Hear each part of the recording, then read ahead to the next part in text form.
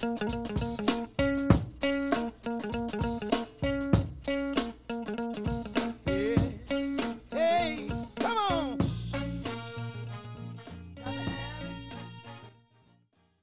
to the Kelly Patrick Show. Thank you for tuning in. In today's episode, I am joined by Louis Christopher. Louis is a brown belt in jiu-jitsu. I'm fortunate. I've got to train with him ever since I started training jiu-jitsu. And so he's been a friend of mine for, I believe, about 8 years now. Really appreciate Louis coming on the show today. I really enjoyed the conversation. If you're a fan of the Kelly Patrick Show, I ask that you please send some referrals the way of my sponsors. The title sponsor of the show is Louisville Combat Academy, located at 7908 Beulah Church Road, Louisville, Kentucky, 40228. They have a great MMA program, but also, even if you aren't planning on fighting in the cage, they have a great jiu-jitsu program for adults, female-friendly classes, and a great kids program also. Check out Louisville Combat Academy. Heidi Solars-Coots. Heidi is a licensed clinical social worker and licensed clinical alcohol and drug counselor, specializing in treating anxiety, depression, trauma, and addiction with a mindful and holistic approach. Heidi is actually my mother, and I can attest she is a saint. Call her at 502-457-1823. Virtual and telephonic appointments are available anywhere in the United States. Veercast Digital Media. Veercast Digital Media at veercast.com. Matt McCarthy runs Veercast, and he is also the producer for The Kelly Patrick Show. They do video production, aerial drone photography, web design, and podcast production. Contact them at info@veercast.com to start your own video show or podcast. Also, my health insurance practice, Benefits Analysis Corporation. Based in Troy, Ohio, I work from my Louisville, Kentucky office. I can help anyone in the United States with their health insurance needs. I'm an independent broker for health insurance solutions for individuals, families, Medicare-eligible individuals, and also groups. I can also write life insurance and long-term care. If you want to support the podcast, please send me some referrals. 502-386-0978. So, welcome to the Kelly Patrick Show. Thank you for tuning in. In today's episode, I am joined by Louis. Louis is one of the first. When I started training jiu-jitsu in 2016, my kids had trained for 2 years prior, 2014 through 2016. I never hung around and watched the adult classes. But from my memories of when I did start in May of 2016, I believe you were one of the first people that I trained with, Louis. So I appreciate you coming on to the show. Thank you so much for coming on. Yep, pleased to be here.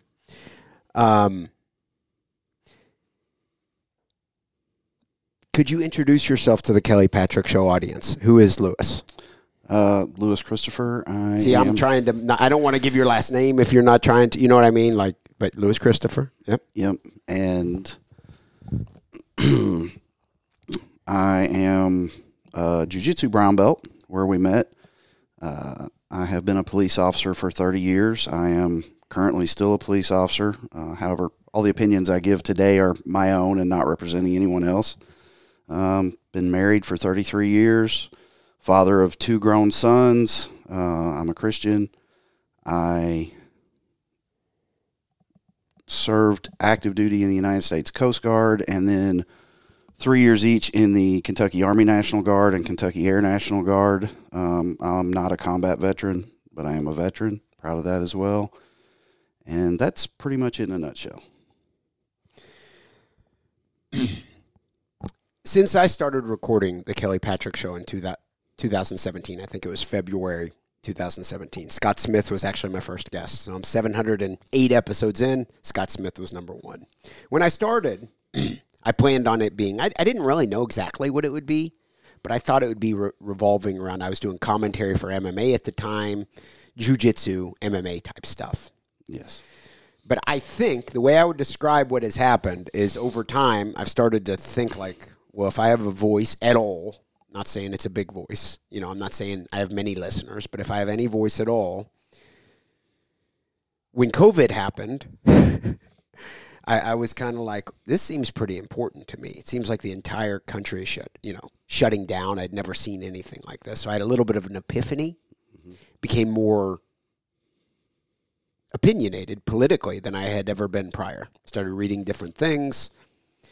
Raised as a Republican, have always voted Republican. I didn't even have a phase. A lot of people say raised Republican, but when I was in my early 20s, I was voted Democrat for whatever reason. I would admit to it if I did. Never did for some reason. Always made sense what my dad had told me. And my dad's a white guy who's not made it very clear being racist is bad. Laws against things like weed is stupid in his opinion. And gay people, it's not like I had a bunch of gay people around me like when I was growing up, but you need to be respectful. I think I remember my dad telling me one time he worked with a guy who was homosexual and they had a good working relationship. I think he even said they were friends. Mm-hmm. So in my mind, the version of a white male Republican, when the Trump campaign came around in 2015 and it started all being painted, and it was long before that, but the white male Republican's a racist and a bigot. It really got amplified with Trump. I was like, this is all bullshit. I loved Trump. I loved the Trump campaign, 2015. Voted for Trump in 2016. He won. And I like the idea of draining the swamp and all that. But it really took COVID to radicalize me. And I've now become very radical politically, would you say? To me, most of your opinions are not that radical, but I can see how some people would think that. So being that I know that you are a police officer, mm-hmm. veteran, mm-hmm. and your son is a veteran, mm-hmm. and my father and both my grandfathers and my son's grandfather on the other side, my father-in-law. When I have shared, so through COVID, I became very critical of the government on a state level and then ultimately a federal level too. And that opened my eyes up to the concepts of like anarcho-libertarianism and really questioning the government at all levels. And that took me to learn more about war.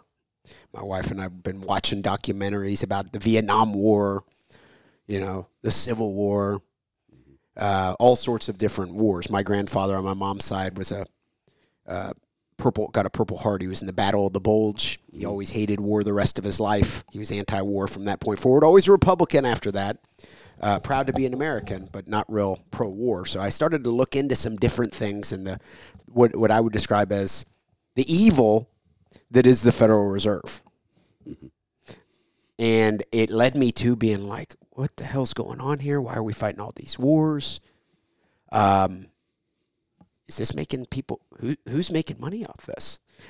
I think it was Blinken. I heard a quote, maybe not Blinken. Someone made a quote like, people don't realize, we're investing a lot of money into Ukraine. This was just a few weeks ago, someone. But a lot of that money's coming relax, it's stimulating our economy. So, a lot of it's coming right back here. Mitch McConnell said that money is not going to the Ukraine. It's going to American defense contractors. And it is. Absolutely. So they're not even hiding it. Right. That doesn't make you or I any richer, I don't think, does it? Not in any way, no. Okay, so I've been very critical of the war machine. Mm-hmm. Very critical of the war in Ukraine and Russia, that I feel that Kamala Harris and Joe Biden directly instigated right before. But even before that, the Trump administration moved some weapons in there, and that, I'm sure, added to it. He tried to not do that for a while. He ended up doing it, I think. But and then, of course, before that, Obama and Biden. So I think that war was instigated by the United States. Right. And then, of course, also I've been very critical of this war between the Israel and Gaza-Palestine war recently. And I try to talk to everyone, even people that want to come on who are critical of my stances. Not everyone necessarily, I guess, but if I have a friend who's like, I disagree with you. My friend Tim Cordova, he's a purple belt out E-Town, great guy. Technical school teacher. I think he teaches people for JCTC in E-Town. He teaches people how to be electricians, I think. Okay. Great guy. Agrees with me on all sorts of political things. disagrees with me about pretty much everything to do with the military. I had him on a couple episodes, just wanted to talk to him, and I tried to have a relatively civil conversation with him, and we did. Right. He says he agrees with me on about 70-80% of topics, and those one topics are the military-industrial complex, ultimately. You commented on a couple of my posts. I didn't plan on this happening. And your response to my admittedly extreme posts was not what I expected. What was your response? Well, I agree with you in general about a lot of theories. I think one of the responses I made was that you paint with too broad a brush when you just say the military. Yep. I made one post that said the military, U.S. military is the most evil organization in the world. Not even debatable. Who's number 2 was my post. Right. And had I been able to do it again, after you talked to me about it, had I said the war machine, that maybe that would have been more accurate? Absolutely. So first of all, though, on that post, you said by numbers. Okay. Now, I would like to point out that if you look into the numbers of people who were killed by communism. You commented that, and I meant to respond to your comment, and I don't disagree. Yeah. So I'm not saying that the United States war machine has not killed innocent people, but it's not number 1. It's not number 1 of all time, probably. No. Communism in general maybe has exceeded. Right. Yes. Okay. Let's say since the year 2000. Okay. Maybe not. Who do you think would be number 2 on that list? Or who's number 1 even? Who's killed more than the U.S. in all the wars that we're funding and all the wars that we're our war machine? Who kills more innocent people? So I think since 9/11, it could possibly be the United States. I want to go back real quick about the point that I was making about your original post is that when you say the military generally, instead of talking about politicians and generals and defense contractors, the war machine, you're basically talking about guys like me, my son, poor, lower middle class people that make up the bulk of those who serve in the military. You know, a very, very tiny percentage of people in the military ever get to the level where they could be corrupt.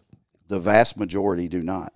And arguably victimized or exploited. Right. And I think when you said that, when we were messaging, you said that you were afraid I might think you were attacking people like me. And I said, no, I think you are attacking people who use families like mine. Mm-hmm. And that's how I want to be coming across. Right. There's still something inside of me that always is like, I don't want to sound like too much of a pussy. Like, hey, there's this disclaimer. Right.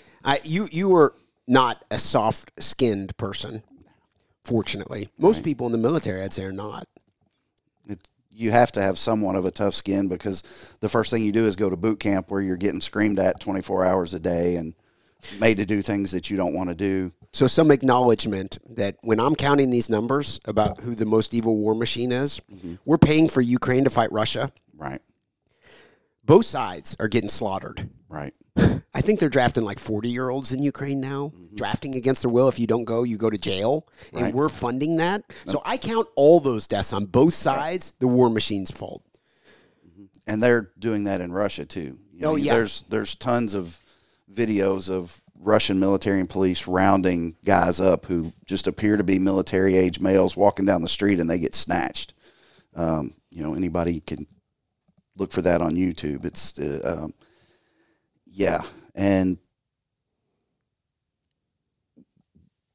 the one thing that I think we should say from the very start is that, because I want this said about my opinion, and I believe it's your opinion too, is that being very critical of that war and the United States' role in it does not mean that we support Russia rolling into the Ukraine and doing what they want to do. The same thing with the current war in Gaza is that if just because I am critical of something the Jewish government does not mean I'm an anti-Semite. And if I'm critical of things that Hamas has done, that doesn't mean I hate the Palestinians. That we live in a society because of social media where everything's all or nothing. If you criticize something that Israel does, you're an anti-Semite, even though it may have absolutely nothing to do with religion.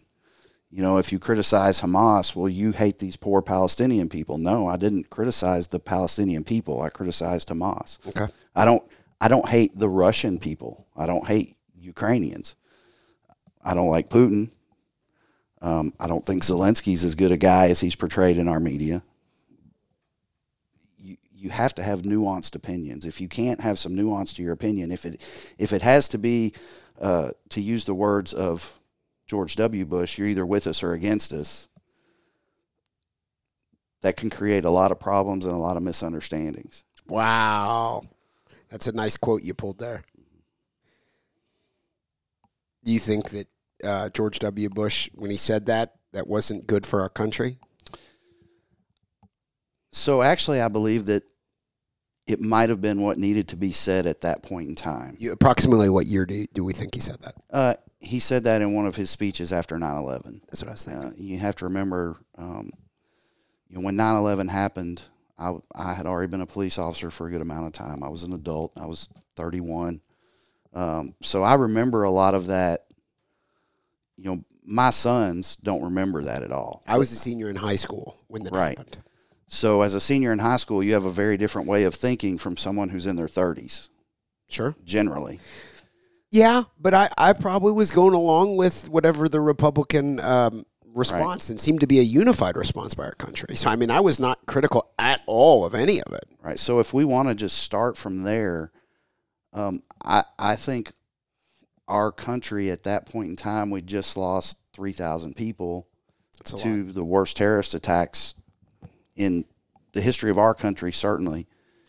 And we needed some tough talk from our leaders. Sure. We needed the morale of our country to be boosted. And in my opinion, those attacks did require a military response. And Ron Paul actually even voted for a military response. Right. Ron Paul, who I would consider the superhero of politics, he voted for whatever it was called to go in and more, right, whatever you'd call it in military terms, like actually get the people who did it type of thing. So it was a use of force authorization. Okay. That granted the President of the United States, not just George Bush, but whatever president, the authority to pursue the people who were responsible for 9/11 anywhere in the world. And that use of force authority has been used for nearly every military misadventure that we've been on since then. And that was 2001. By the time they voted on it may have been 2002. I don't know exactly the dates. So that specific use of force. Yeah, use of force authorization. So that really didn't do us any favors in terms of inflation. Yeah. I'm jumping right to it, but let's cut to it. That use of force authorization has made a bunch of defense contractors and their stockholders rich. Yes. And it's made our milk and bread cost more at the grocery store for you and I. Right. And just in Afghanistan, it has cost 2,402 American lives and approximately 176,000 Afghan lives. Wow. So one way that I like to put it, if I talk to people about this, our country demanded, and this is not a nice way of saying it, but we demanded blood for blood after 9/11. We could have rained conventional missiles, not nuclear missiles, and bombs on Kabul and Bagram until we killed 25,000 people, but not invaded. And that would have saved 101,000 Afghan lives and 2,402 American lives. We could have bombed and killed 25,000 of their people, and it would have saved 101,000 of their people. However, that probably would not have satisfied the contract Dick Cheney had just given to who was it? Halliburton or whoever he was with before. Right. I think there was a $8 billion defense contract given right to Raytheon or whoever he was with. Right. So maybe that. I think it was Halliburton. Halliburton. Okay. So what? So what you described? Sorry, it's not enough. Right. Exactly. They had more weapons. They had to fulfill the contract. Well, it's not just weapons. You need to remember that. I don't know of any large U.S. military installation anywhere in the world where the food is cooked by Army cooks. It's cooked by defense contractors. The vast majority of IT is done by defense contractors. Defense contractors are hired to clean the buildings. So Halliburton and Raytheon, there's a lot of jobs with those companies. So when they say, when Mitch McConnell says it is bringing jobs, to a degree, it kind of does. It is. Yeah. Yes, it is. But there again, leaving it at that seems super manipulative, though. Yeah, who's at the expense? At whose expense? And if that money was used here in America, could we not create jobs here for people that need jobs here without going to war all over the world? Making more people, the concept that Ron Paul talks about, and he got into it in his moment during, I think, the 2008 presidential Republican primaries. Giuliani was running, and Ron Paul and Giuliani got into it. And Ron Paul was saying blowback. The concept of blowback is really why Osama bin Laden and, they attacked September 11th, 2001. Now, in my mind, Ron Paul's not saying, we deserved it, it's good. More so, he's saying, why would those people want to kill us like that? What's going on? We should actually try to figure out, what actually is motivating them, instead of just saying, it's because they're evil. Right. Leaving it at that. It almost seems like the United States response was, these are evil people, and they left it at that. And beyond that, it's just the boogeyman. Right. So some of the reasons that they were angry certainly were things that we did, but I don't think we share all the blame for that, because when you're specifically talking about Al-Qaeda and you're talking about young, poor, disaffected Muslim men being radicalized, okay, a lot of the blame for that goes on the Saudi government, because the whole madrasa system of Muslim education started there with radical clerics who started preaching anti-Western, anti-capitalist, anti-American propaganda as part of jihad. I wonder around what years those type of educational programs were enacted, because I want to try to align it. Was it when Israel was created, then they instituted? No, it was after. It was after the 40s and 50s. I think it was in the 70s or 80s, but I'm not sure. I don't want to be quoted on that. But one of the things that when Islamic terrorism started becoming a worldwide problem, the Saudis said to these clerics, you can keep these schools here as long as none of this stuff that's happening happens in Saudi Arabia. So they allowed this system to propagate that radicalized young men. Now, if you look at Saudi Arabia, and I don't want to talk too much about Saudi Arabia, but it is a very have and have not country, much more than ours. Everyone who is related to or connected to the royal family, and there are hundreds of thousands of them, are millionaires. Everybody else is basically living in poverty. It's a system where economic gains are doled out based on who you're related to and who your friends are, which we say that happens all over the world, but it's really bad there. And so, and that is where Osama bin Laden came from.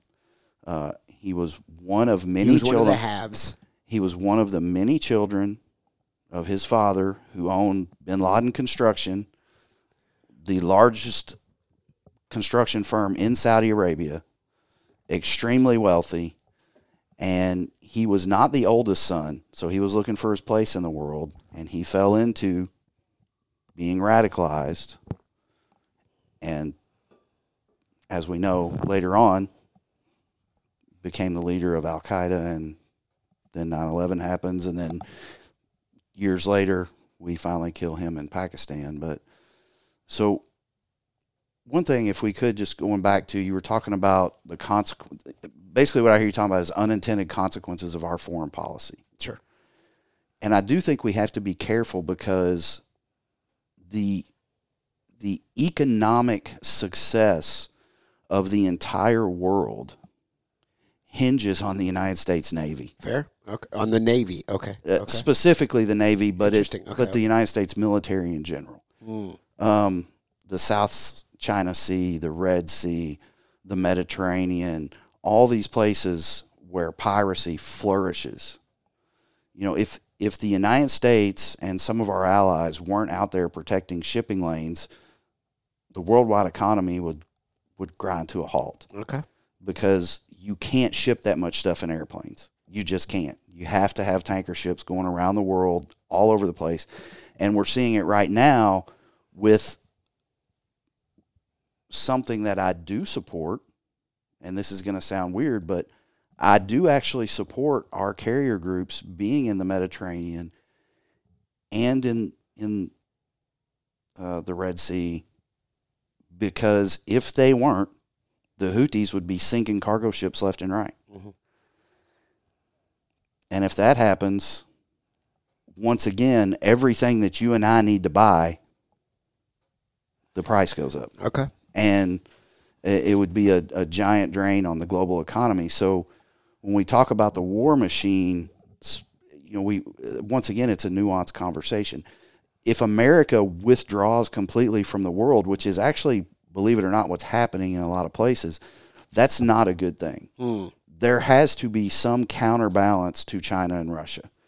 And that generally is the United States of America and Britain and the former Commonwealth countries, Australia, Canada, the ones that who still are connected very tightly to Britain, and then because of our relationship with Great Britain, they're connected to us. That is a counterbalance to the Russians and the Chinese, and it also is a counterbalance to just the chaos of the world. Somali pirates taking cargo ships. So we can't just completely withdraw from the world, and if we do that, you know, it's anarchy and not in a good way.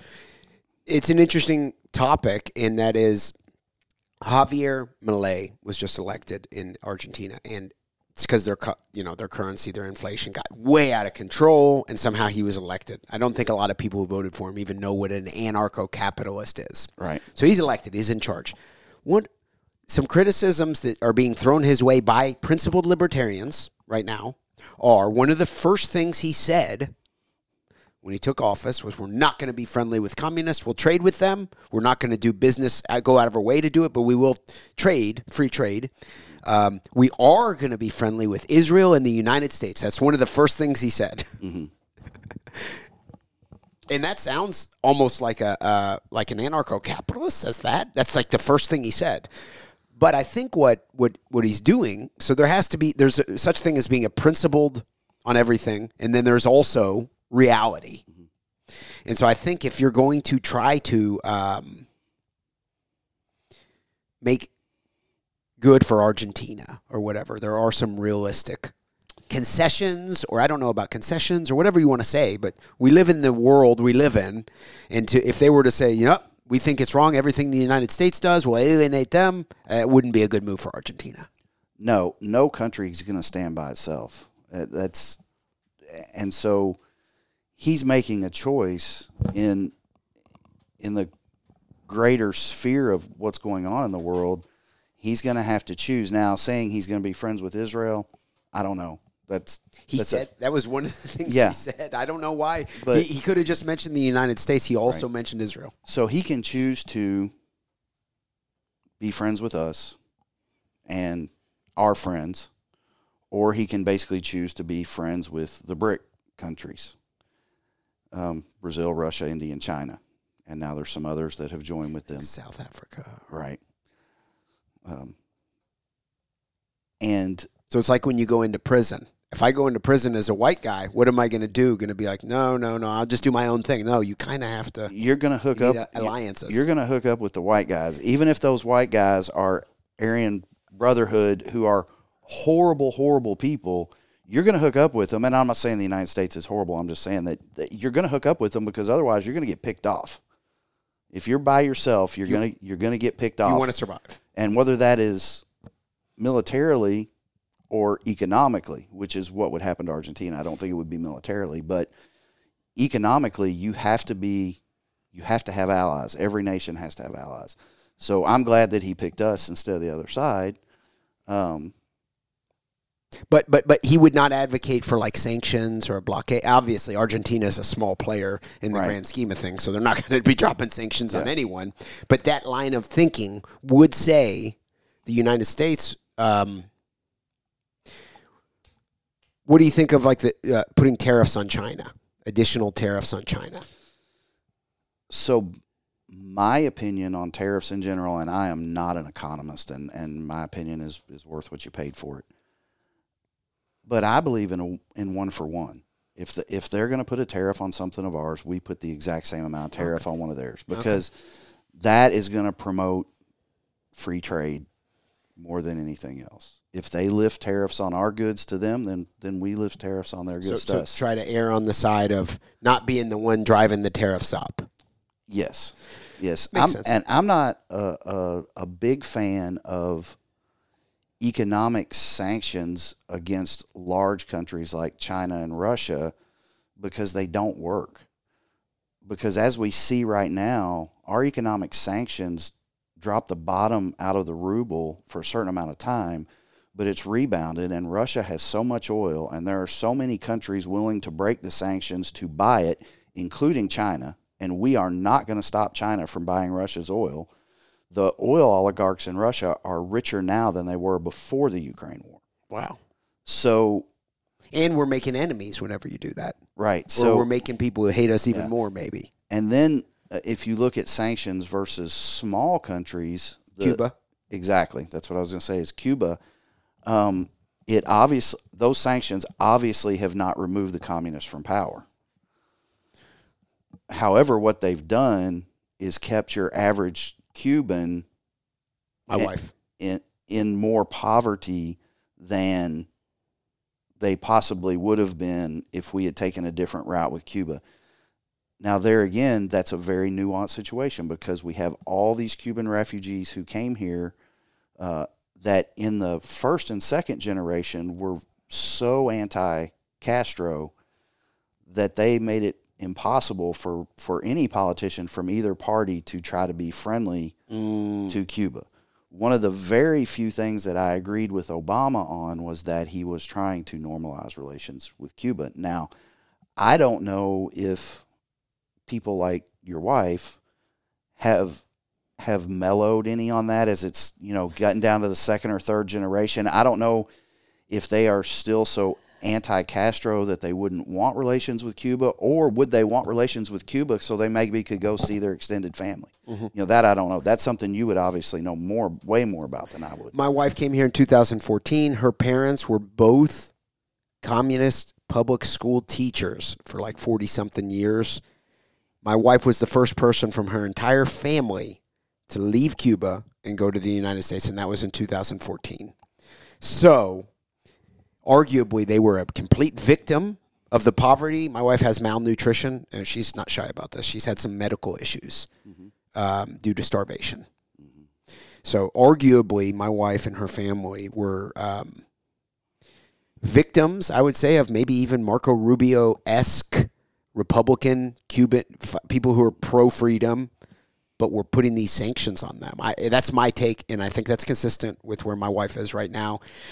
And at the boxing gym I go to, where there's a lot of Cubans, it does seem the younger Cubans are anti the sanctions, in my take. Doesn't mean they think Miguel Diaz-Canel, the current president or whatever of Cuba, who his slogan is more of the same. That's his whole slogan. So he's basically Fidel Castro 2.0. Yeah.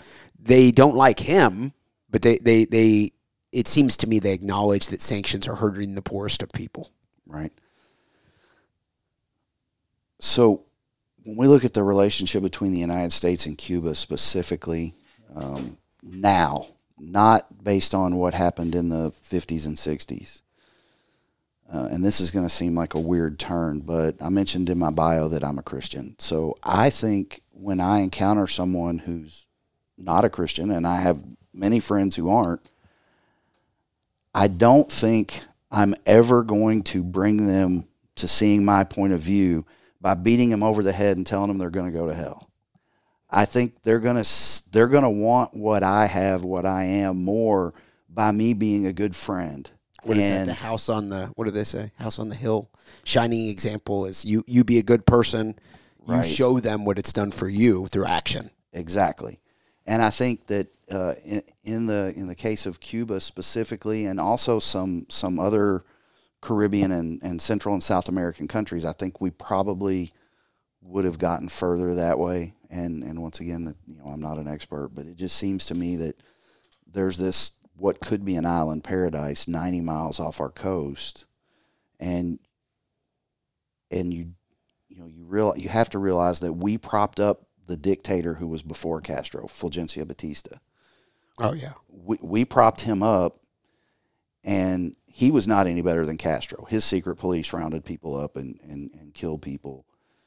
And prior to Vegas, Havana was our Vegas. The all of the United States mob families, the mafia, they were in there up to their necks. The United States government was in there. We used it for launching operations throughout the Latin American world. And once again, I'm not, because I didn't live then, I'm not trying to blame those people. I'm just saying that we do have to look at what was our part in that. That's taken a little bit of the earlier conversation, right? To back to this one, which you're right, I didn't expect, but it does make sense, right? Fulgencio Batista, and I interview a guy from the Cuban Center in Miami a few times. He's a big Republican, like all Cubans in Miami are. Mm-hmm. Probably pro the sanctions and stuff. But he says that Fulgencio Batista was a lefty. And a lot of people don't even realize. They kind of thought, more of a right-wing type guy. But Fulgencio Batista was also, he didn't get the support of the USSR. Right. Because he had our support. Okay. And by default, if we supported him, the Russians wouldn't. And the Russians supported Castro, so we wouldn't. I do think, too, like once the communists had taken over in Cuba, and when you have the Cuban Missile Crisis, that was a situation, just like I said about 9/11, we had to respond. There was no way we could let Russia put nuclear missiles 90 miles from Key West. Mm-hmm. We had to do something. So everything is cause and effect. And if you look at, okay, these people hate the United States because of what we have done, well, what did other people do that caused us to do that? And did we have missiles in Turkey at that time pointing right at Russia? You got me on that one, did we? Yeah, that's what I've heard. We did. So behind the scenes, RFK Sr., I think, and his dad and JFK negotiated. They didn't want to make it public, supposedly. Right. You remove those, we'll remove ours in Turkey. Okay. So there's always a lot going on. But what I'm just saying is that the cause and effect, it's not just, we did this, so they did that, and we deserve it. No. They did that because we did this, because they did that, because, it goes back and back and back. One of the things now with the war in Ukraine, one of the many things that Putin has said is he doesn't want NATO right on his borders. And I understand that. If I was him, I wouldn't want NATO on my borders either. But why does NATO exist? NATO exists because after World War II, we did occupy some countries in Germany. However, we did not do what the Russians did and take over Poland and Yugoslavia and Czechoslovakia and Ukraine and the Caucasus regions and put those people under a horrible totalitarian communist government. If you can find someone who grew up in West Germany and another person that grew up in East Germany, when that was divided, and ask them, who would you rather have occupy your country, the Americans or the Russians? I can tell you what the answer is going to be for the vast majority of them. If they're being honest, it depends on how scared they are. Because when you're in the when you're in the eastern side, then I've watched some shit Oh, about that. I'm saying if you talk to them now. Okay. Now I'm that just saying they get super brainwashed in that communist stuff. They're Right. scared shitless. They're used to their siblings that they Right. grew up with, ratting them out to the government and shit like that. No one trusts each other. So if they knew, or if after the fact they would look back and say, yeah, we would have had a better. They'll admit they would have rather lived in South Korea instead of North Korea. Right. So, NATO exists for a reason. It doesn't just exist because we don't like the Russians and we want to have an alliance to stop them. It exists because they were eating up Europe, and we would have had another world war eventually. So you like that? You think the existence of NATO is a good thing? I think that when it was brought into existence, it was a good thing. I don't know. I'm honestly not well versed enough in it to say now. I'll tell you straight up. I think the existence of the United Nations is horrible. I don't think they're worth anything. But What makes you more sour on the United Nations than you are on NATO? It sounds like you're a little more. my big thing with the United Nations is that they couldn't exist without our money. Yet everything they do seems counter to our interests. Okay, pretty clearly. Yeah, so and then just the sheer stupid hypocrisy of putting countries like North Korea on the Human Rights Council. Really, Are they on the Human Rights they Council? have been. I don't know if they are currently, but if you looked up the members of the UN Human Rights Council or committee or whatever it's called, there's always somebody on there that you're looking at and like, really?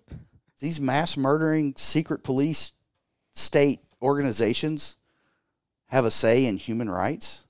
And I know people will say, oh, the Americans are mass murderers too, but if you look at the long arc of history, as they say, I think it was Martin Luther King said that the long arc of history leans toward justice. And I think you would see that with our country as well. That while there are certainly bad things that happen, and we'll get back to the defense contractors and all that, but I heard a guy in the military talking about the Iraqis one time, and he was like, well, you got to say one thing. If you have to be invaded and conquered, they got invaded and conquered by the nicest guys that could have happened to them. Because, and that's not to justify the Iraq war. Okay. I'm not justifying that. But I think that when we talk about the evils of the United States, we also need to talk about the good of the United States and the things where we are a shining example. I'll say that we do. Somehow the Korea thing worked out for South Korea pretty good. Right. Okay. So if there's a test, please. One thing interrupt me, please. Losing World War II worked out pretty good for the Germans and the Japanese too. They're doing good now. Both of them are. Okay. Japan is an economic powerhouse and has been for a long time. Germany's had some up and downs, but generally they're, for many years they were the economic engine of Europe. And those are countries that once we beat them in World War II, we did occupy both of them. We still have military bases in both, but it's not an occupation. You don't have American military police on the streets telling Japanese citizens how to live their lives. Where the countries that were occupied by the communists, most of them suffered under that for at least 40 years. That's an interesting thing. You and I were talking before we recorded, and I said communists are evil as shit, but they're not dumb. Right. I might want to take that back to a degree, because I think in a way the smartest thing the United States does is give us all this freedom. Look at the life we get to live. Mm-hmm. So look at all these ambassadors we have. Communism is not very good at that shit. No, not at all. So if you're playing the long game, right, that doesn't sound that smart. So I guess I got carried away. I was telling Lewis off air, communists are evil as shit. I hate them, but they're smart. And in a lot of cases they are, obviously. And Stalin seemed to be slicker for whatever reason than Hitler, for example. Although he killed way more people, he comes out of that looking like not even really the bad guy. Right. Well, if you look at around the world, you of course have neo-Nazi organizations that think Hitler was great. That's wild. And I've tried to look into some of the rationale for stuff like that. Well, but most people with half a brain will hear that rhetoric and think, you all are nuts. Mm-hmm. Okay? How many left-wing Americans do we have that are enamored with communism? Yeah. That's why I say they're smart. You know, Because they've won over the educate. So they take over institutions, right? The Nazis and the right wing, the far right, whatever you want to call it. I don't know. That doesn't seem It doesn't seem to be as sellable of a product. right. And they're both evil. Sure. You know, any totalitarianism, whether it's left wing or right wing, is evil. Sure. But for some reason, in the freest countries, left wing totalitarianism is not looked at nearly as harshly as right wing totalitarianism. We've known each other for 8 years now. You've seen a lot of my posts. You know who I am. I mean, there's probably some stuff you don't know about me, but you know, like, kind of what I want to, Right. what I share, things like that. Do you think, and you're not going to offend me either way, do you think what I stand for, what my political message is anti-America? No, I do think some of it is misguided. Okay. I think that when you talk about anarcho-capitalism or hardcore libertarianism, on the human rights side of it, I agree with you. As far as people being free to live their lives as they see fit, generally. My issue, and I've read and watched documentaries, is that so in America today, we are heavily overtaxed, and those tax dollars do not go for many things that benefit your average American. However, I know, and I don't know if you're this way, but I do know a lot of libertarians and anarcho-capitalists don't think there should be any taxes. Sure. And then if someone like me brings up the old argument, well, who's going to pave the road? Well, the people will get together and pay. That wouldn't happen. Okay. So you're more of a minarchist. I would say so. Which is probably consistent with, like, the founding fathers. I want to They know. were not anarchists. They were more so minimal, small government. I want to know that if I call 911 at 3 o'clock in the morning, someone's coming. Mm-hmm. I don't want to have someone kicking in the door of my house, or my house is on fire and I'm calling all of my neighbors saying, hey, can you bring your gun, or can you bring buckets of water? You know what I'm saying? If my house is on fire, I want a professional, full-time trained fire department that can come and put the fire out. Mm-hmm. I do think, even though I'm not enamored with our current public education system, I do think there has to be a public education system, because some people are either not going to have the money for private school or not going to have the ability to homeschool their children. Okay. So that's where I fall apart from the hardcore. Well, that's all right. Of course. Libertarians, is that, they're, and I've had people tell me, well, sure, because your entire life you've had government jobs. That's true. And the government jobs that I've had are the kind of government jobs I'm talking about that I think are necessary. I do think you have to have police, you have to have fire, you have to have some type of prison system, which is a whole other rabbit hole we can go. Yeah. That's a whole rabbit hole we can go down, and I might agree with you more on some of that than you might expect. Okay. But you've got to have prisons. There are people out there that if you don't lock them up, they will rape and rob and murder. And because I've been a police officer for 30 years, I've been face to face with some of these people. Sure. I love dogs. But there are some dogs that will bite you if given the chance, and you can't just have them. You can't just take them to the dog park and let them loose with everyone else. And people, unfortunately, are the same way. They're very few, and there are a lot of things that are against the law that I don't think we should be putting people in prison for. But we do have to have that system. We do have to have road crews. We do have, would you really want to get on an airplane if there was no FAA? I don't know. To imagine what stage of it would I, if 20 years they've been doing this, Kelly, and this is the system. It's not through the government, but it's actually got a better, look at this. It's actually got a better track record than back when the government was under control. In that scenario, maybe. I don't have some, Right. some view that, well, did the government, I actually think, I mean, look at, I actually think the other way. What's that? You don't want to get on a plane because of the FAA? Or? I mean, I would lean more that way. I would think the government would be more likely to fuck it up than a real Elon Musk owned privatized version. Yes, for sure. I would. Now, that doesn't mean that I disagree with everything you said. And I think if we had Rand Paul sitting here with us, I went to got to meet Rand Paul once and went to his, I think it was in Shelby County or LaGrange.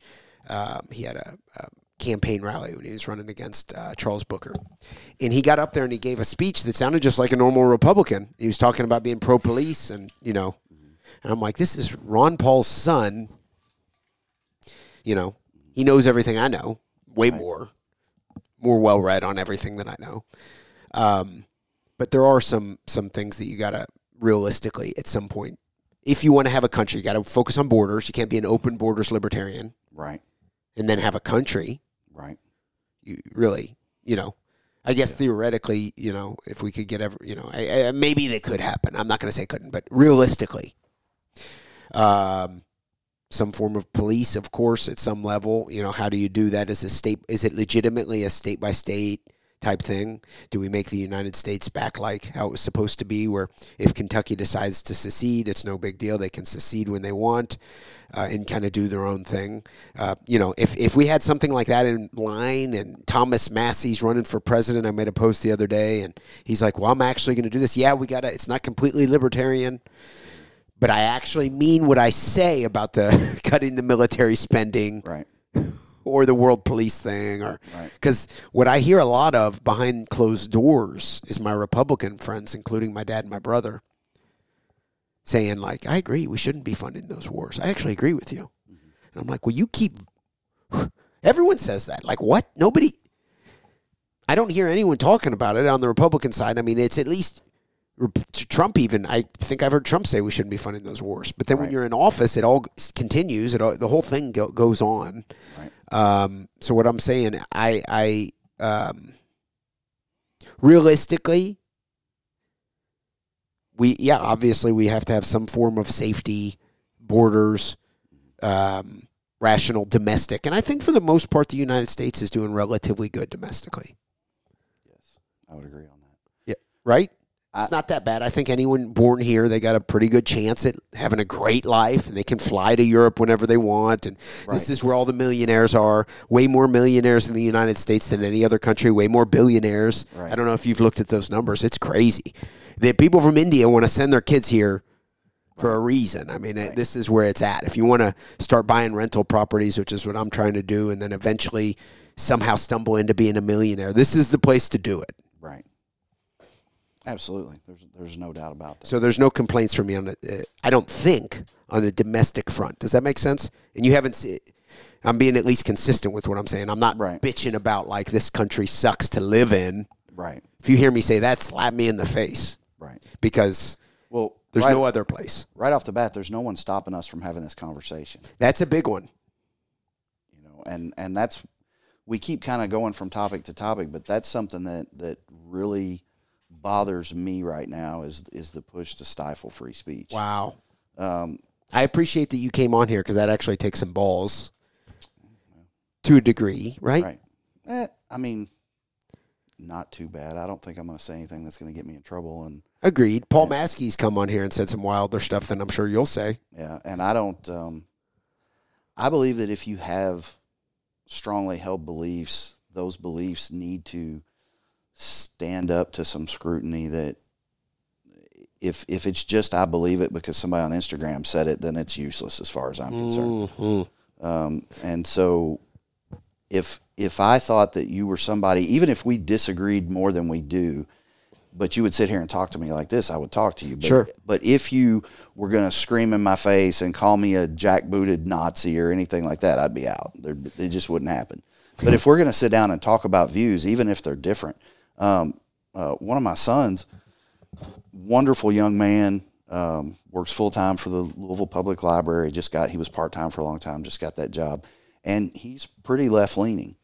And we can sit and talk just like you and I are talking, and we agree on some things. We disagree on a lot of things, but but I don't get mad at him and he doesn't get mad at me, because we both figure out that we're refining what we believe and making sure that if somebody we don't know says, well, why do you believe that? We can give them a good answer. Sure. And being comfortable having friends who have different opinions on issues, Right. Is obviously a valuable skill for life, Right. for living a fruitful life. I mean, you don't Exactly. need to be in a echo chamber at all Exactly. times. That's Exactly. not healthy. No one would even say that's healthy. We all know that's not healthy. Right. But we have echo chambers. Of course. We You all know- know it's unhealthy, but Yeah, I haven't been on Facebook for 10 years, and Scott just recently convinced me to, because of the fact that I'm teaching a class out in Shelby County now. okay. He's like, you've got to be on there for the student page. And this, so I begrudgingly went back on, but that's one reason I haven't been on there forever. And one reason I go back and forth with Instagram, I'll have Instagram on my phone for 2 or 3 months, and then I don't delete my account, but I'll delete the app for 6 months and not be on there. Which is why sometimes you might, why did Lewis just start posting all my stuff? It's because I haven't been on Instagram forever, and I got back on and I saw that and I was like, I'm gonna say something about that. I appreciate you commenting, because I never know. I know that I'm at least interpreting everything that I consume, and then if I believe something, if I actually do believe something, I should say it no matter what, right? You should, but what I was saying is that social media gives us, people get into these echo chambers where no matter how crazy their belief is, there's an echo chamber for it where they can be reinforced. And that applies to me too. And then the other thing too, which I don't get this from you, but is that, going back to the free speech, is that anything that challenges their belief is now hate speech or stochastic terrorism or something that, well, we see it mostly from the left. The left. I'm not. And would you call me a lefty? No, not really. Okay. I would say you're moderate in some things, right in some things, and very libertarian in other things. Which is kind of where I fall too, except some of the places where we are, it's different. Sure. Different subjects. Okay. Actually, just one moment here.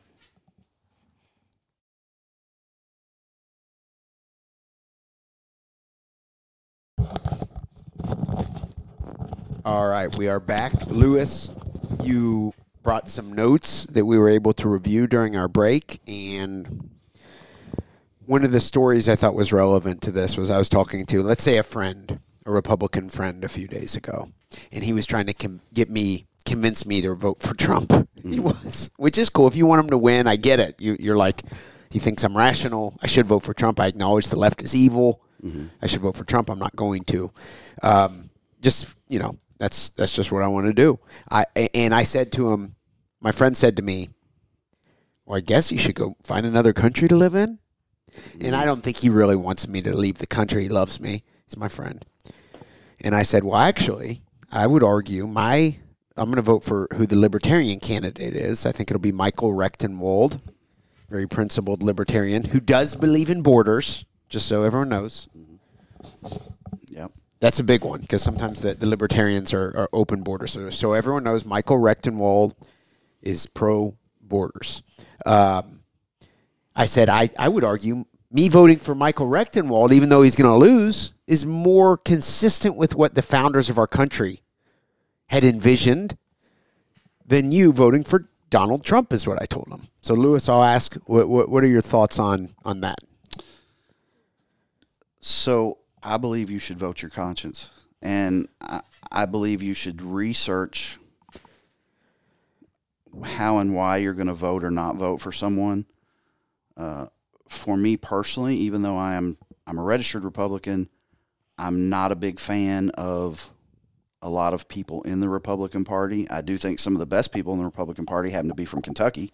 Man, we're lucky as hell. Through my radicalization into the libertarian world, I'm like, what the hell? Yeah. 50 states, and this is the one I happen to live in? I got Right. Massey and Rand Paul? Right. So, but for me, and as I mentioned before, I have friends and family members who are pretty far left, and I know that they love me and I love them. But for me, the Democratic Party, I am a Christian, straight, white, male, police officer, gun owner, traditional marriage. Every day, somebody in the Democratic Party tells me that I am everything that's wrong with the world. And as much as I don't like it, I vote sometimes out of fear because even though I don't like the Republicans, I am scared to death of the left getting total power. And I would rather hold my nose and vote for Donald Trump because I am not a Donald Trump fan. Okay. Voted for him twice. Looks like I'm going to end up voting for him again because I'm going to vote for whoever the Republican nominee is. For me, it's a cost benefit of an analysis that I would rather vote for a libertarian if I thought they had any chance of winning, which the argument to that is, well, if nobody votes for them, they're never going to have a chance of winning. But they've got a lot of work to do to convince me that they have a chance. When they start winning city council positions and state legislature positions on a large scale, not just one here and there. Yeah, I was getting ready to say there is a couple. We got couple. one in Kentucky. Shout out to Bill Schultz, Northern Kentucky. He's a member of city council for his city. I forget, a small city. But he's on the city council. But you're right. That's very few and far between. They're very few and far between. When the Libertarian Party can get their act together enough to start winning seats in state legislatures and mayorships and more city council, then maybe I could consider them for others. But as of right now, I mean, if we sit here right now and I just ask you point blank, is the Libertarian Party candidate going to win the presidency of the United States? In 2024? Yes. Definitely no. 0% chance. Right. I guess 0.00001. There's technically a chance. Right. It's like very, very minimal. So for me, I would rather see you vote Republican than Libertarian. And that's what my friend was telling me. Right. And I don't think you should leave the country, and I don't and I'm still your friend even if you vote for the Libertarian. Yeah. But for me, because of everything that I have seen and who I am, even though I don't like some stuff the Republicans do, and I will criticize them about it, as I have already here, Sure. I am always going to vote for a Republican against a Democrat unless the Democrats change. But the Democrats have not shown me any desire to change. And when you have, people in the Democratic Party like the previous mayor of New York, Bill de Blasio, and the current governor of New York, Kathy Hochul, saying, we don't want you here. We don't want you to come here. If you're not one of us. If you voted for Trump, you're not welcome. Okay, that's fine. Guess what state will never get one of my dollars in tourism? And the same thing, as I said, the Democratic Party, they say that they're not, but there is really only one party that has pushed defund the police. There is one party that tries to sue people over their religious beliefs. There is one party that is trying every day to take guns from American citizens. There is one party pushing the LGBTQ agenda, and I'm not talking about gay people in general. I'm talking because I have gay friends as well. I'm talking about the specific agenda that gets pushed, and those parties, it's not the Republicans. The Republicans have done some things that, as a police officer, I disagree with, but I can't vote for a Democrat, and I can't not vote for the people that could possibly keep the Democrats from getting power.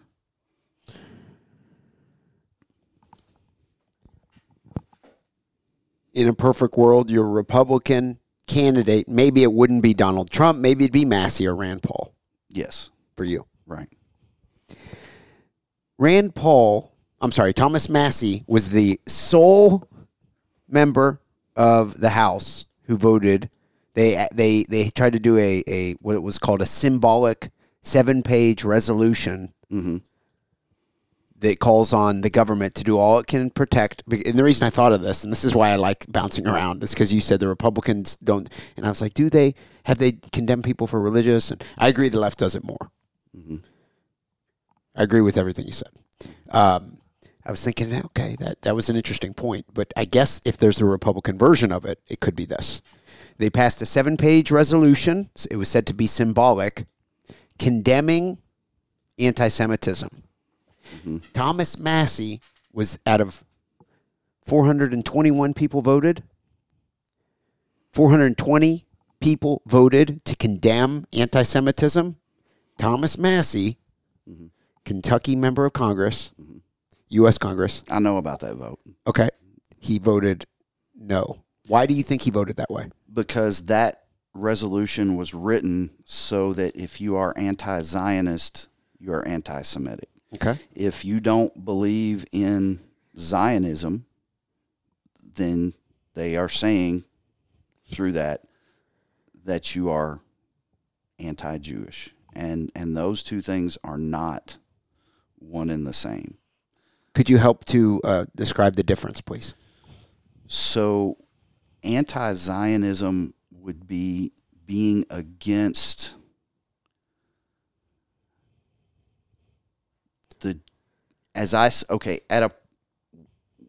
when you go back to the foundation of the country of Israel, when Britain had the Palestine Mandate, Great Britain controlled that area of the world after World War II. We had just come out of seeing millions of Jews horribly murdered by the Nazis, and the Jews wanted a homeland, which I do believe the Jews have a right to a homeland. I absolutely do. But that the movement to make Israel the Jewish homeland was called Zionism. And it obviously succeeded because Israel has been the Jewish homeland. They have the right of return. If you are a Jewish person from anywhere in the world, you can move to Israel whenever you want and become an Israeli citizen.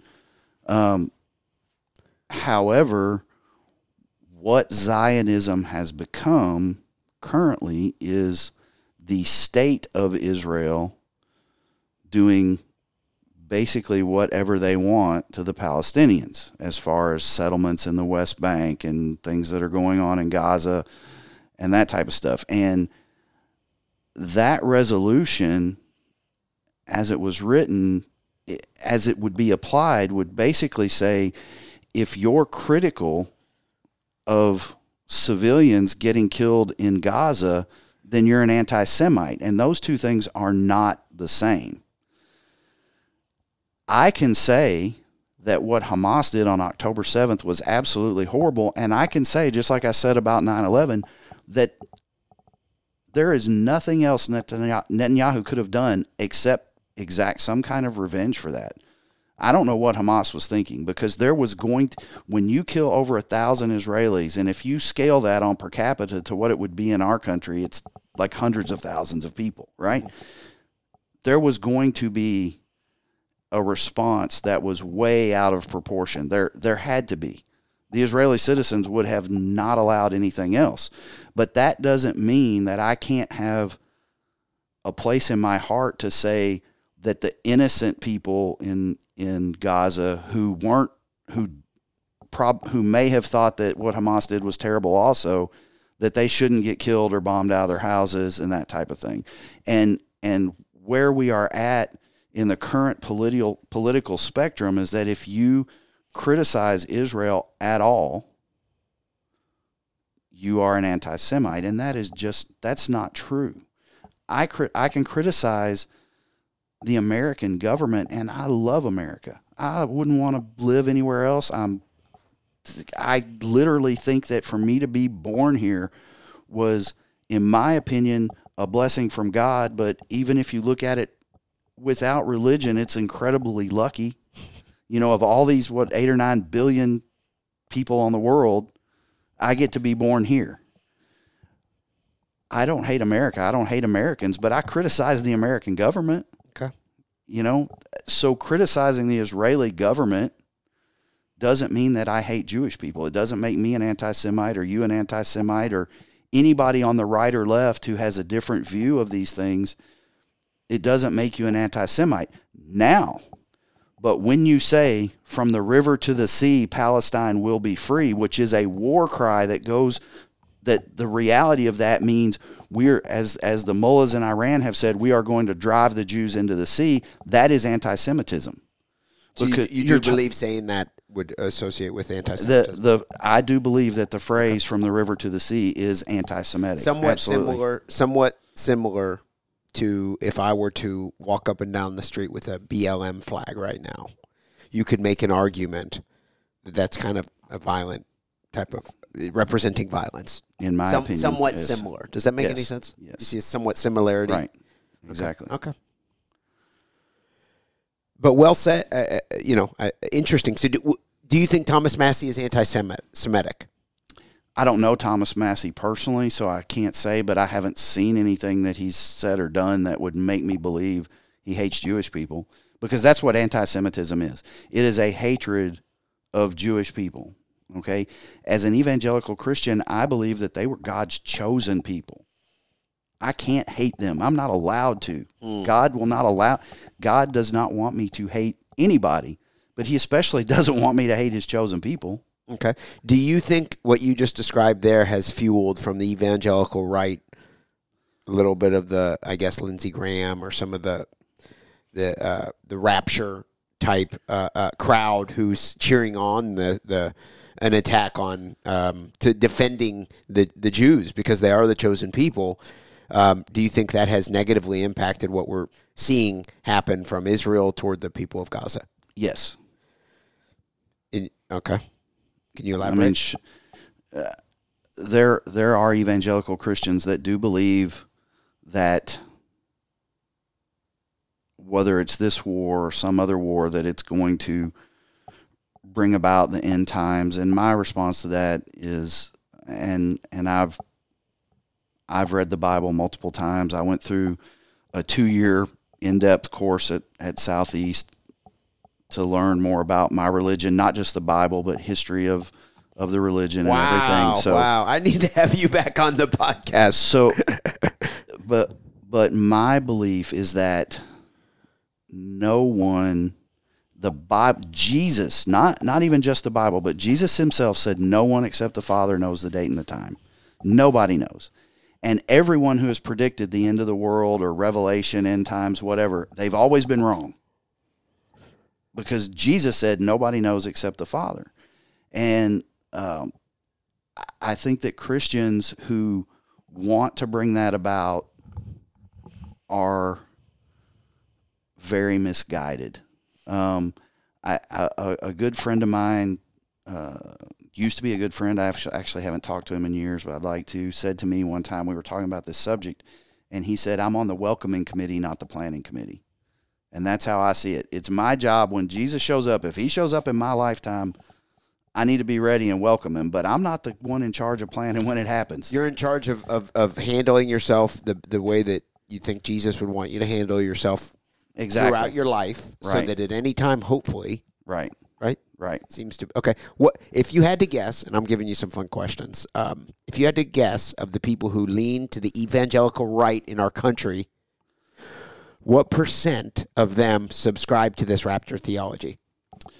Well, that's a pretty tricky question. I'm not trying to set you up. I'm curious because you are evangelical, right? Yes, leaning. So it depends on how you're defining rapture theology, because I believe there will be a rapture. Okay, but wasn't there some relatively new additions that were written within the past 500 years?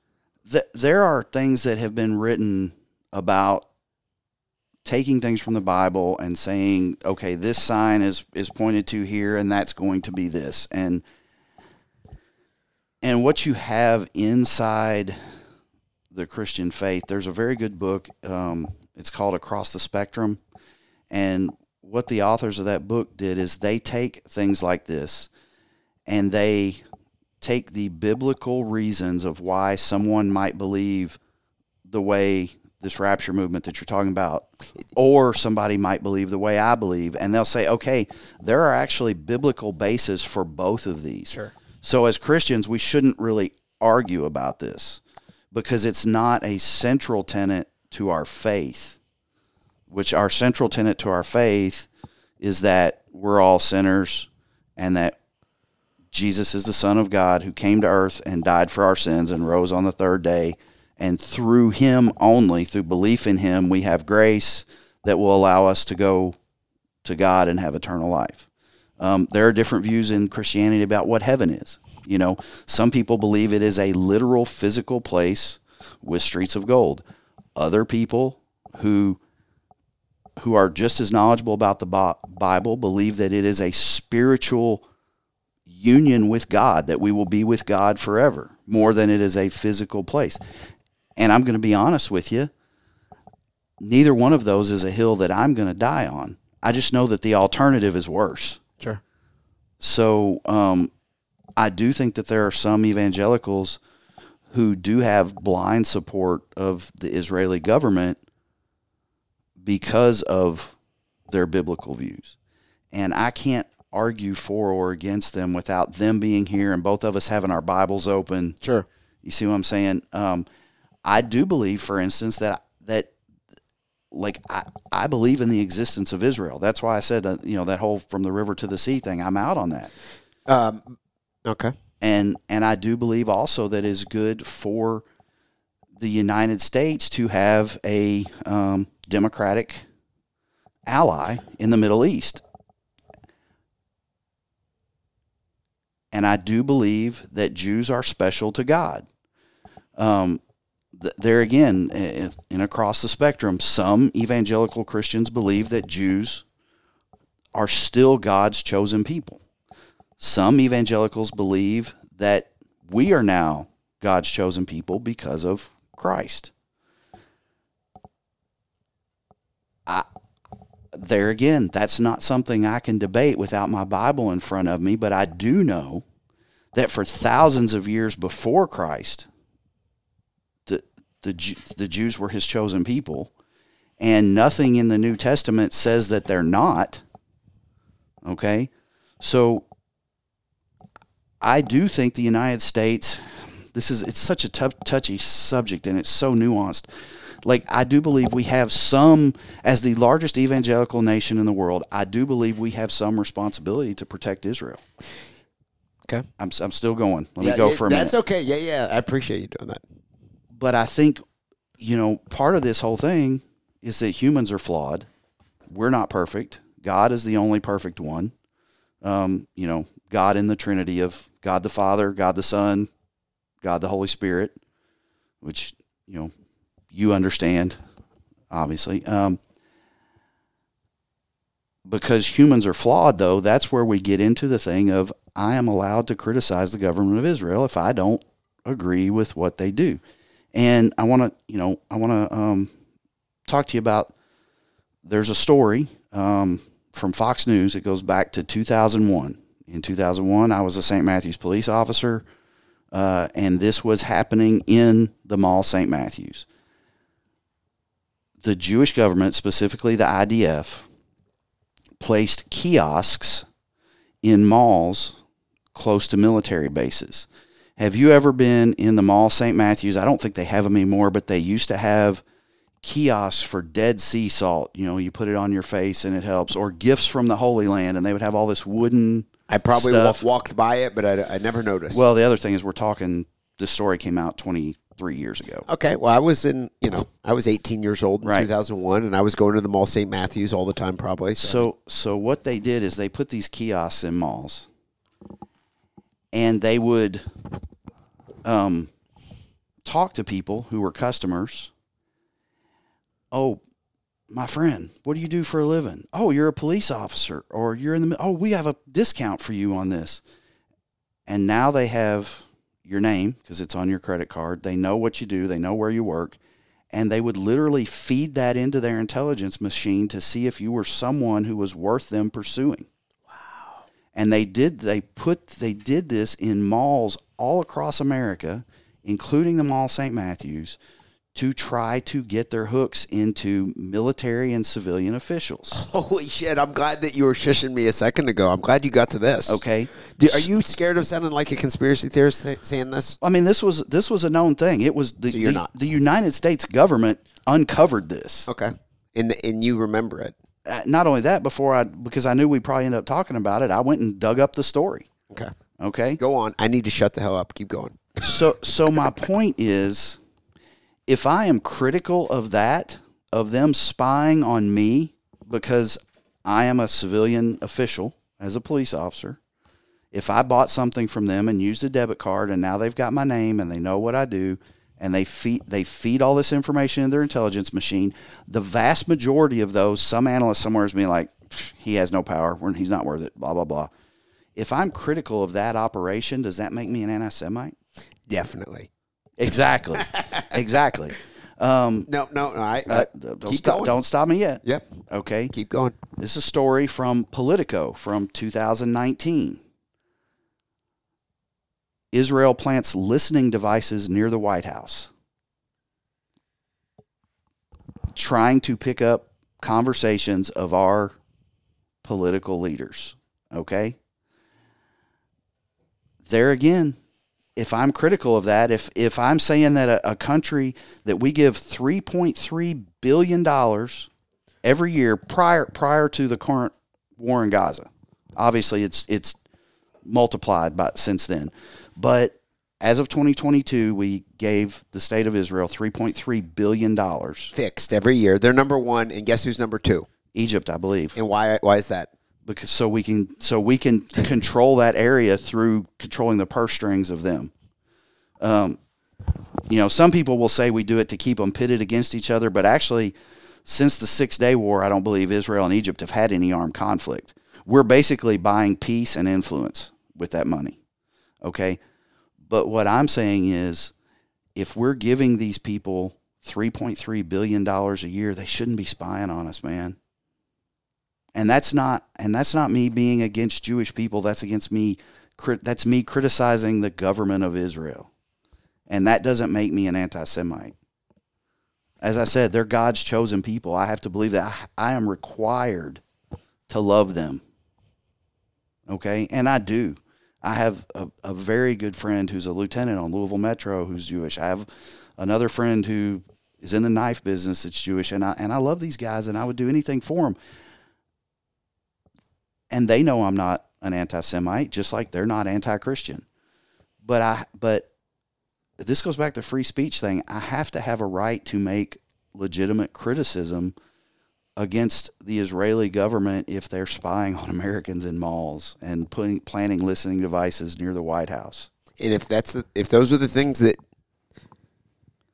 we know 100% happened, right? Safe to say, I'll go out on a limb and say there's been other things we haven't heard of. And I'm sure that we spy on some of our allies too. But would the state of Israel exist without America at this point in history? It came into existence without America. It was England. Yes. But would it exist as it is today without America? Doesn't seem like it would to me at all. And here's the other thing: does that $3.3 billion is just aid from the American government? How much aid does Israel get from Christian and Jewish organizations in America? I don't know the number, but I bet it's at least that much. And I bet there's some other weapons deals that aren't included in the 3 point. There's some other stuff. We're very supportive of Israel. Right. You could almost say Israel's extension. It is the United States, kind of, because it's the only democracy in the region. Okay. Now, you want to talk about the other side, about the Palestinians? Sure. None of what I'm going to say now justifies innocent Palestinians being killed. However, under the previous king of Jordan, King Hussein, who was King Abdullah's father, they are both the Hashemite dynasty that controls Jordan. There were many Palestinians in Jordan once they left Israel. And when I say many, I mean to the point that they had their own militia that had 28,000 men under arms. Would you agree with the description that 750,000 people were forcibly displaced from Palestine in 1948? I don't know the exact number. I can't. But that doesn't. I can't give you a blanket agreement, but I know a whole lot of people were displaced. Okay. But Jordan. Okay. So that's probably where they came from. Well, many of the Palestinians left Israel and went into Jordan. They went all over the Middle East. Sure. The West Bank is not the West Bank is the West Bank of the Jordan River. It's actually on the eastern part of Israel, but it's the West Bank of the Jordan River. And something that you have to ask is, why have Muslim countries not taken the Palestinians in? Okay, and there's a lot of reasons for that. But what I was getting back to is, in Jordan, the Palestinians had a militia of 28,000 men, armed men, existing inside the state of Jordan, which was controlled by the Hashemite dynasty, which is King Hussein at this point in time. They basically acted as both a military wing and as a organized crime wing. They blackmailed people. They shook down businesses for protection money, all kinds of stuff. And ultimately, King Hussein, it got so out of control, and they were calling for the overthrow of the Hashemite dynasty, and King Hussein had to kick them out. The majority of them went to Lebanon. At that point in history, Lebanon was known, the city of Beirut was Monaco on the Mediterranean. It was a beautiful place. It was a place where Europeans went on vacation. The government was a secular government that was mostly Maronite Christians. Within a couple of years of the Palestinians getting kicked out of Jordan and going to Lebanon, it had descended into civil war. So they tried to overthrow the government of Jordan.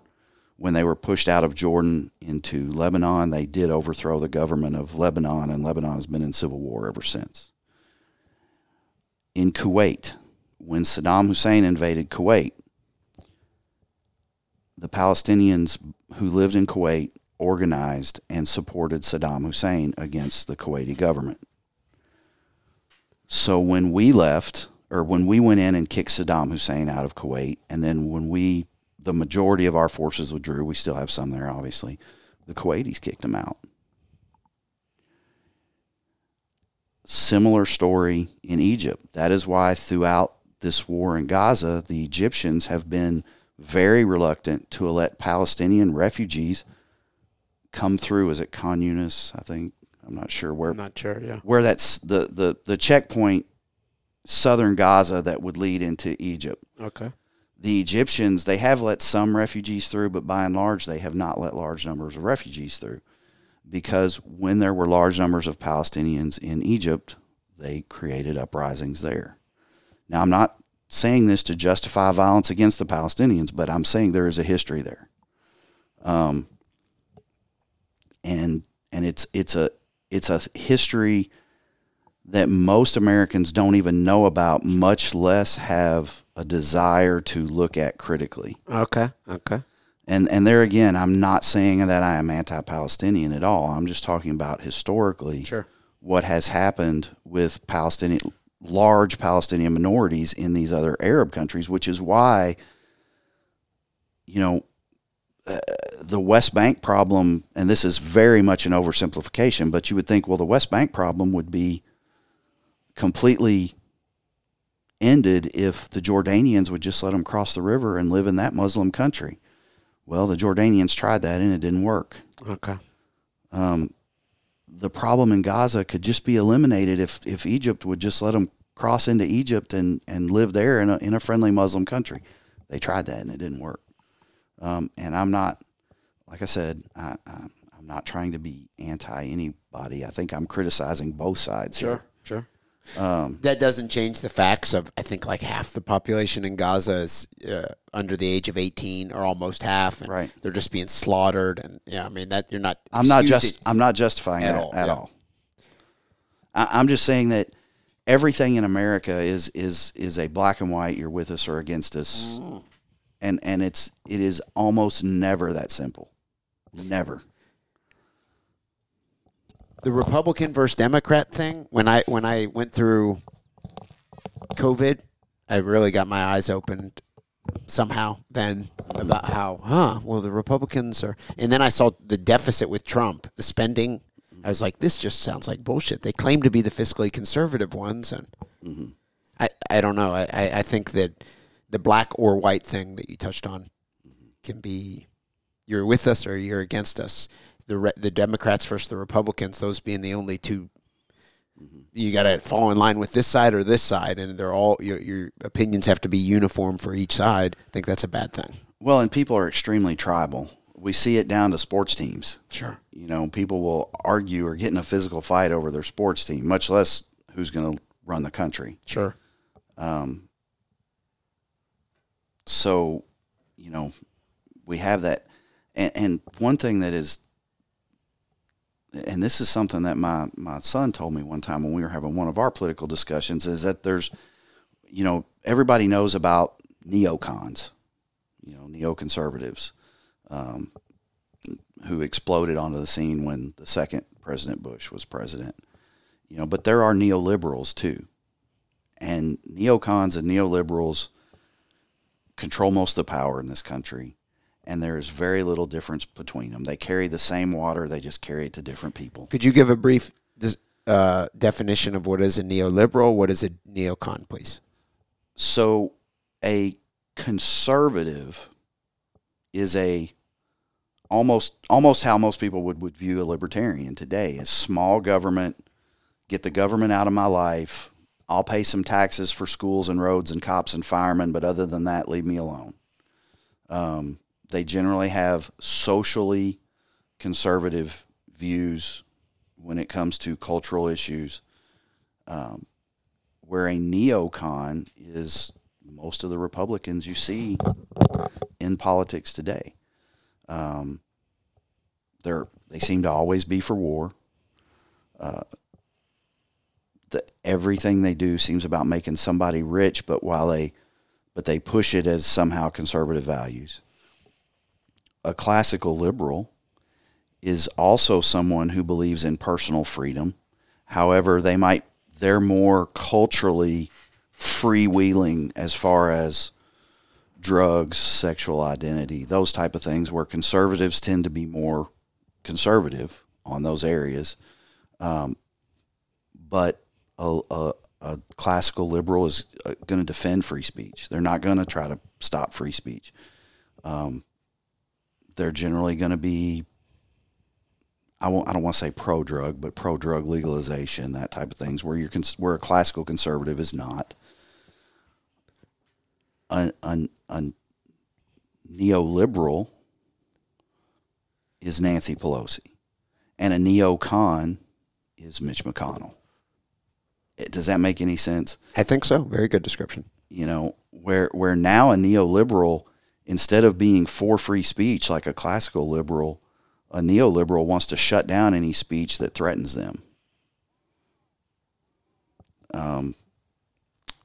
Instead of a classical conservative is for lower taxes and less government intrusion in your life, but neocons are not that. They give lip service to that, just like neoliberals will give lip service to classical liberal ideas, but they're not really liberal. To me, a classical liberal is more about personal freedom. A classical conservative would be more of what people might term, and I'm using air quotes here, traditional American values. But our politicians from the left and the right seem to be neither one of those things usually anymore. Well put. You hear those terms. Okay, in hindsight, you said it came around second Bush.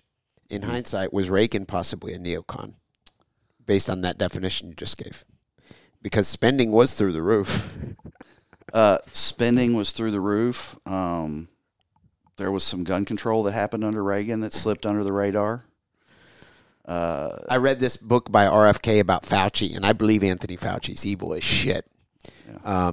But a lot of the Reagan, at least according to RFK, who's of course Team Democrat, but anyways, a lot of the Reagan deregulation is how they would put it, of course, from the left, did in fact give pharmaceutical companies the rights to do some things, right, and to corner the market on certain patents and to make a bunch of money, which was not necessarily for the best of us here in the country.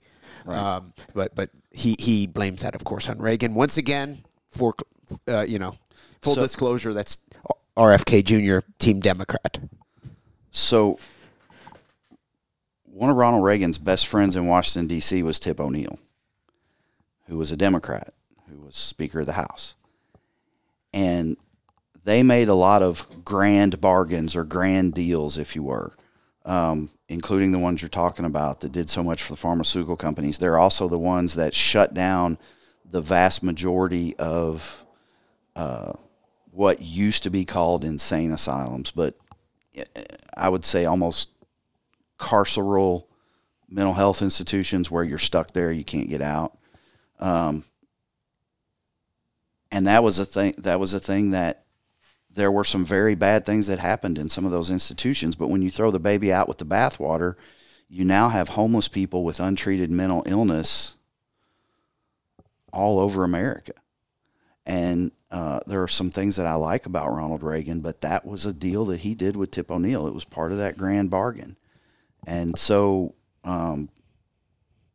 it's a hard question. I think some of conservatism might go back to Reagan, although Reagan was really good of talking traditional American values. Whether or not it actually happened, who knows? And I'll tell you just a little brief aside talking about Reagan and first President Bush, by the way. I was an usher at George H.W. Bush's inauguration. Oh, wow. Yeah, my first duty station in the Coast Guard, I was in the Presidential Honor Guard in Washington, D.C. Wow. I think Paul Maskey worked really? relatively big something else, too. That's pretty cool. Well, he's a lot younger than me, so it wouldn't have been that one. No, of course not that one, but, I mean, something somewhat, yeah, to the Kelly Patrick Show audience, somewhat along the same vein. Yeah, so, yeah. But what do you think of Ron Paul? That's okay. If you disagree with him on anything, that's okay. You know what I mean? Me having people on, like I said, my buddy came on the other day, and, we definitely disagree on a lot of the war stuff. And, I hope that I'm not trying to promote where we got to agree on every, you know what I mean? Does that make sense? So I'm going to be honest with you that I haven't really looked into Ron Paul that much. Okay. When I see snippets of things that he says, I'm like, oh, I agree with that. But then if I try to look deeper into it, he ends up going to places where I don't agree. Okay. But one thing I liked about, one thing I remember reading about Ron Paul was that the whole time he was in Congress, he drove a little 4-cylinder Chevy Chevette. And he would talk about, all these radical environmentalists and anti-oil people that want to do this, that, and the other, but they're driving off in their big Mercedes or Cadillac while he's like, who's really helping the environment more? Sure. I know that was a random question about Ron Paul. Yeah, so I wouldn't, what's the term I've heard, derogatory term, Palestinian? They call people Palestinians. Okay. I am not that. I don't dislike the guy. I think some things that I've read that he said are great, and some are kind of kooky. Okay, fair. I appreciate you coming on the show, and I hope to have you back on. Before we wrap the episode up, I know that you probably have some notes we didn't get to, but you're now a weekly instructor at Gracie Jiu-Jitsu, Kentucky, Shelby campus. Yes, through February, it's technically an open mat, just because Scott has some commitments that would keep him from being like a backup if I couldn't be there. Ian Mills is going to be my main backup, but Scott likes to have 3 deep teachers. Sure, is what he told me. Yeah, he's got a good system. Scott's good at that stuff. Right. Of course, Scott's been my friend for 15 years, but I was there when I'm sure he's talked about it with you, about when he lost his job and he was forced to become a businessman. Yeah. And he did a lot of it. He really is a self-made guy, because he was forced into that position, and he didn't have, he's used business coaches and stuff since then, but he and Donna didn't have that when they started off. And when I started with him, we were in a room not much bigger than this one, really, in a little place out in Spencer County, and then we moved to the first school on Blankenbaker, and then we moved next door to where we are now. So I'm a Scott Smith fan. He friend, mentor through jiu-jitsu, obviously. But yes, to get back to your question, Thursdays at noon.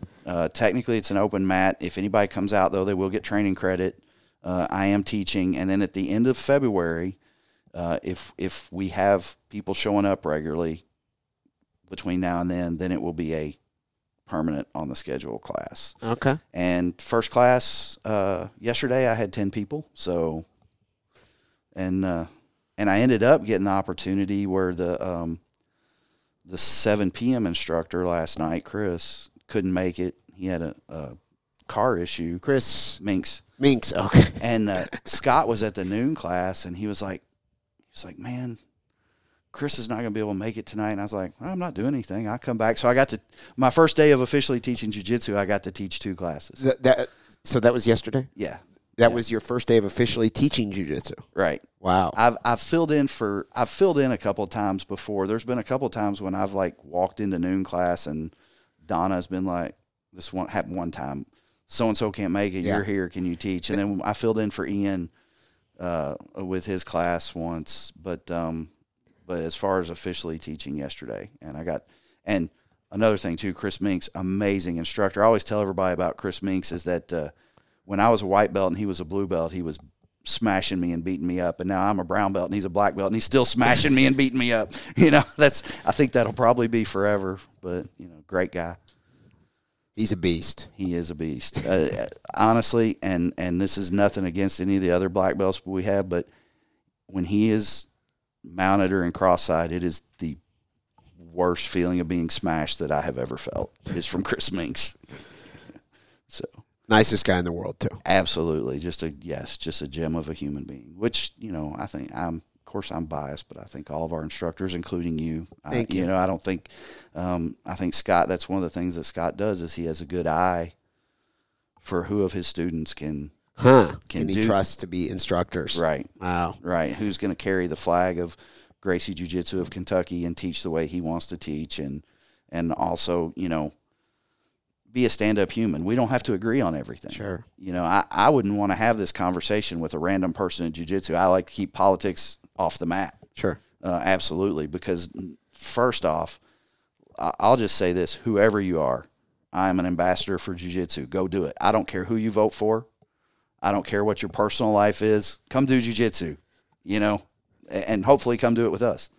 But yeah, Scott's good at that, at finding the right people to put in those positions. And I've kind of put off teaching for a long time because I just didn't feel like I was probably good enough. But then I was like, you know what? Not really a New Year's resolution, because I've been thinking about this for like over a year, that, I really just want to get back into living the jiu-jitsu lifestyle like I did a few years ago. And, be all about it. It's fun. So I've went from, usually being a once a week guy to this week 4 times. Wow. And loving it. There's been many times during the interview today where I bit my tongue, and I think I've done a pretty good job of it. You've got plenty to say, and we could keep, we'll do another one. But one of the times I bit my tongue, you said, I couldn't debate him about it. I'd have to have my Bible right here. Mm-hmm. And I thought, would you be open to doing any type of a debate on a podcast? I don't know. We would have to if we were going to do that, it couldn't ramble. It would need to be very structured. It would need to be very structured, and I think both people should know what the subject is going to be beforehand. Oh yeah, and so they can research. No, what I mean is, who knows? Maybe biblical or maybe not, or it would be one that had to have been agreed to prior, because you seem very well read.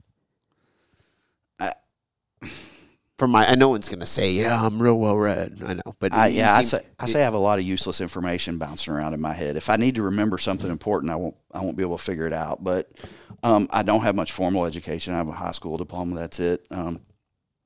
Went back to college for a little bit after I got out of the Coast Guard, and I was taking a police administration class, wanting to be a police officer. And this professor at Eastern Kentucky University basically stumbles in high with a ponytail and Birkenstocks and starts talking about how the police are what's wrong with America. And I was like, well, I'm out of college. I finished this semester and got good grades, but I never went back to college. And but I am a pretty voracious reader, both fiction and nonfiction. Aaron Murphy, you know Aaron? Absolutely. Great guy, in my opinion, too. He came here on the podcast. I listened to it. He said on air, Barack Obama was a good president. Uh-huh. I just Maybe we need to set up a debate. well, I hate to stir shit up. I hate to be an instigator, but I think that's a debate the fans would like to hear. but the problem with that is, number one, Aaron's smarter than I am. I'll tell you that right off the bat. He's very sharp, but I wouldn't say that. He is very sharp. I agree. He's someone who could run for office. Absolutely. Yeah. No, but I think you. Well, but here's the problem. I'm not as big a hater on Barack Obama as you might imagine. Okay. There are things I disagree with him about, but I also think one thing I do think Barack Obama was great at was he was a very, very good politician. Oh yeah. He was very polished, kind of the opposite of Trump. In that, if Donald Trump was going to a conference of other world leaders, G7, G20, whatever, if Barack Obama was going to one of those conferences, you knew that he might say something you disagreed with, but he wasn't going to open his mouth and insert his foot and have an unforced error. Okay. Which is one of the things I don't like about Trump. I'll vote for Trump if he's the nominee, but I don't. I'll be honest with you. I'm kind of critical of the hold Trump has on the Republican Party, and a lot of my friends and family, and how hardcore Trump they are. Would you rather have Nikki Haley? No, I would rather have Ron DeSantis. Okay. Massey endorsed him. Ron DeSantis, in my opinion, did probably the best job of any governor during COVID. Okay. I would agree with that. I believe he is a kind of mix of actual conservative values and some neocon values. Nikki Haley is 100% neocon. There is no doubt in my mind that she would do absolutely nothing to stop any war anywhere in the world. I don't. Now, there again, I will vote for her against any of the Democrats that are, because I'm always going to vote until the Libertarians get their act together to show me they can win. Yeah, fair. I'm going to vote Republican, okay. but I wouldn't want to debate. Aaron on Barack Obama. I might debate him on something else, but fair. If it's going to have to be something where I have a really, really strong opinion. Okay. And there are a lot of things I disagree with Obama on, guns for one, but let's put it this way: he thinks he was a great president. I don't think he was a horrible president. Okay. What do you think about whistleblowers? Snowden, Assange. Deep subject that we don't have to cover it all, but. And I'm so ADD. This is how I interview. Well, Snowden in particular, I don't like the way he did it, but okay. I'm glad the information got out there. Wow. Okay. Same thing with Julian Assange. I don't like it that the NSA reads my emails and listens to my phone calls. Okay. I don't know if I would call Snowden a hero. Okay. But I also don't think he should be exiled or put in prison. Okay. And I don't think Julian Assange should be in prison. He's not technically in prison, or he might be now. I don't even know. I think they would be happy to hear the answers you just gave. if you don't, Snowden or Assange, that to them, maybe you don't like them. Right. I would say that's where. But you're not advocating for them being locked up or barred from the country or any country or anything like that. Well, here's the thing, man. Information wants to be free. That is a fact. That is a fact of the internet. If it hadn't been Snowden and Assange, it would have been somebody else. Okay. And to demonize them for how can you demonize somebody for telling me that the government's listening to my phone calls and reading my emails? I can't demonize them for that. Did Edward Snowden handle it correctly? I don't think he did. Huh. But, that's one thing that we have seen progressively happen is that every single new president, it seems, has cracked down more and more and more on whistleblowers. Yeah, that's not a good trajectory. While telling us that they're going to be the most open and honest. The reason I thought of that was because we were talking about Obama. Right. He campaigned on being like, a description you and I would agree with. Like, yeah, Yeah. he's going to free the whistleblowers. And then he did not. The opposite. Exactly. Okay, well, Lewis, I appreciate you coming on the show. Yep. I look forward to having you back on sometime soon. Thank you very much. Yep. You're welcome. I also want to thank everyone for tuning in. Of course, we will have another episode of the Kelly Patrick Show out soon. Thank you.